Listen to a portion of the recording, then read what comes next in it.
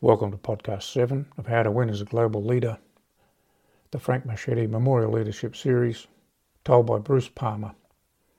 Skill number 5, be firm, fair and approachable. The objective of this podcast is to explain what be firm, fair and approachable means and give an example of how it was used. As a global leader, you may often find yourself in a crisis situation where there are conflicting points of view on how to resolve it. If you have the best skill fit to end that crisis, you will need to be firm, fair and approachable. Mid-evening at a coastal caravan park in North Queensland in the 1970s. That night, Peter was training people in night movement in the jungle and had just come onto the beach when someone told him he was urgently needed for a medical emergency in the park. 75-year-old John and his wife came up with their caravan from Sydney for 6 months every winter. Back in Sydney, they always left the van ready to go, right down to clothes hanging in the wardrobes. Mistake number 1. That night, John felt the cold. He went into his caravan and put on his robe, which was hanging where it had been since the last trip. Mistake number 2. As he put on the robe, something bit him in the left armpit. He cried out in pain, threw the robe out and immediately began convulsing. The place where they lived in Sydney had lots of funnel web spiders, and it was assumed that it must have been a funnel web.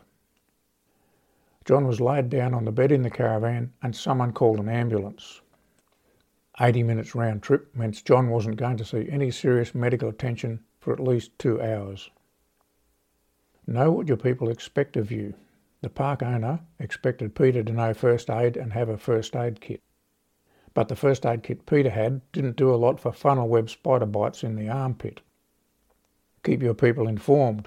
Peter had told the park owner where he would be, so the park owner knew where to find him. Seek and accept responsibility. Admit and fix your mistakes.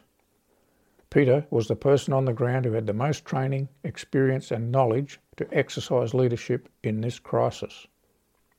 By the time Peter got there, John was convulsing badly on the bed in his caravan. Mistake number 3. His wife was with him trying to console him, and nearly every other person in the park was in the van or just outside it. Mistake number 3, fix. Be firm, fair and approachable. Peter ordered the van cleared of everyone except John and his wife and the park owner. He got some objections, but he stayed firm and the van was cleared. He was fair in letting John's wife and the park owner stay in the van. The park owner had no problem approaching Peter for help. In this crisis situation, Peter had the first aid training, the local knowledge of the people in the park, and the experience of years in the military to be the best fit to lead the response. His training in first aid was nothing special, and his knowledge of the people in the van park was shared by almost everyone else there as well. What set him apart was his training and experience.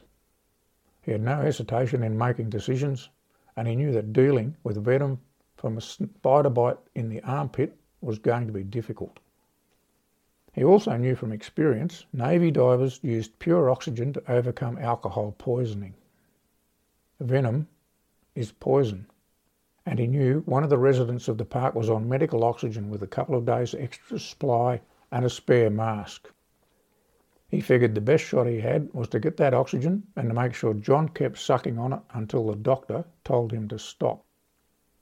Be firm. Because of the convulsions, Peter sat on John to fit the mask. He then explained the ambulance was on the way, and if it was a funnel web spider, there wasn't much anybody could do for him until he got to hospital. Peter told him his best and maybe only chance was to suck down that oxygen and keep doing it until the doctor told him to stop. The only person who was going to keep him alive was himself. John nodded in recognition and gripped the mask with determination. Peter got off him so he could convulse more easily, but the oxygen seemed to be already having a calming effect. The ambulance arrived and took John to hospital. John recovered well with no other treatment, and the doctor could only attribute his recovery to the fact that he'd been using pure oxygen. The best way to benefit from this podcast is to use this standard debrief checklist and put it in writing. 1. What went well? Search your memory for times where be firm, fair and approachable gave a result you are proud of.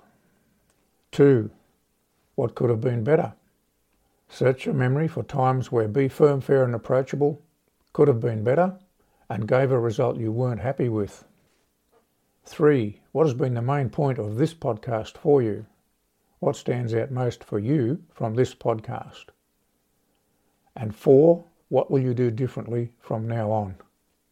What changes can you make to improve your global leadership skills and why? Once you have your debrief down in writing, you have a record of your learning and a guide for a better future. You can download your Podcast 7 debrief template from the Cove. The next podcast is Podcast 8, Skill number 6. Give praise where praise is due. Don't flog a willing horse. And the series summary. Thanks for listening, and I'll see you there.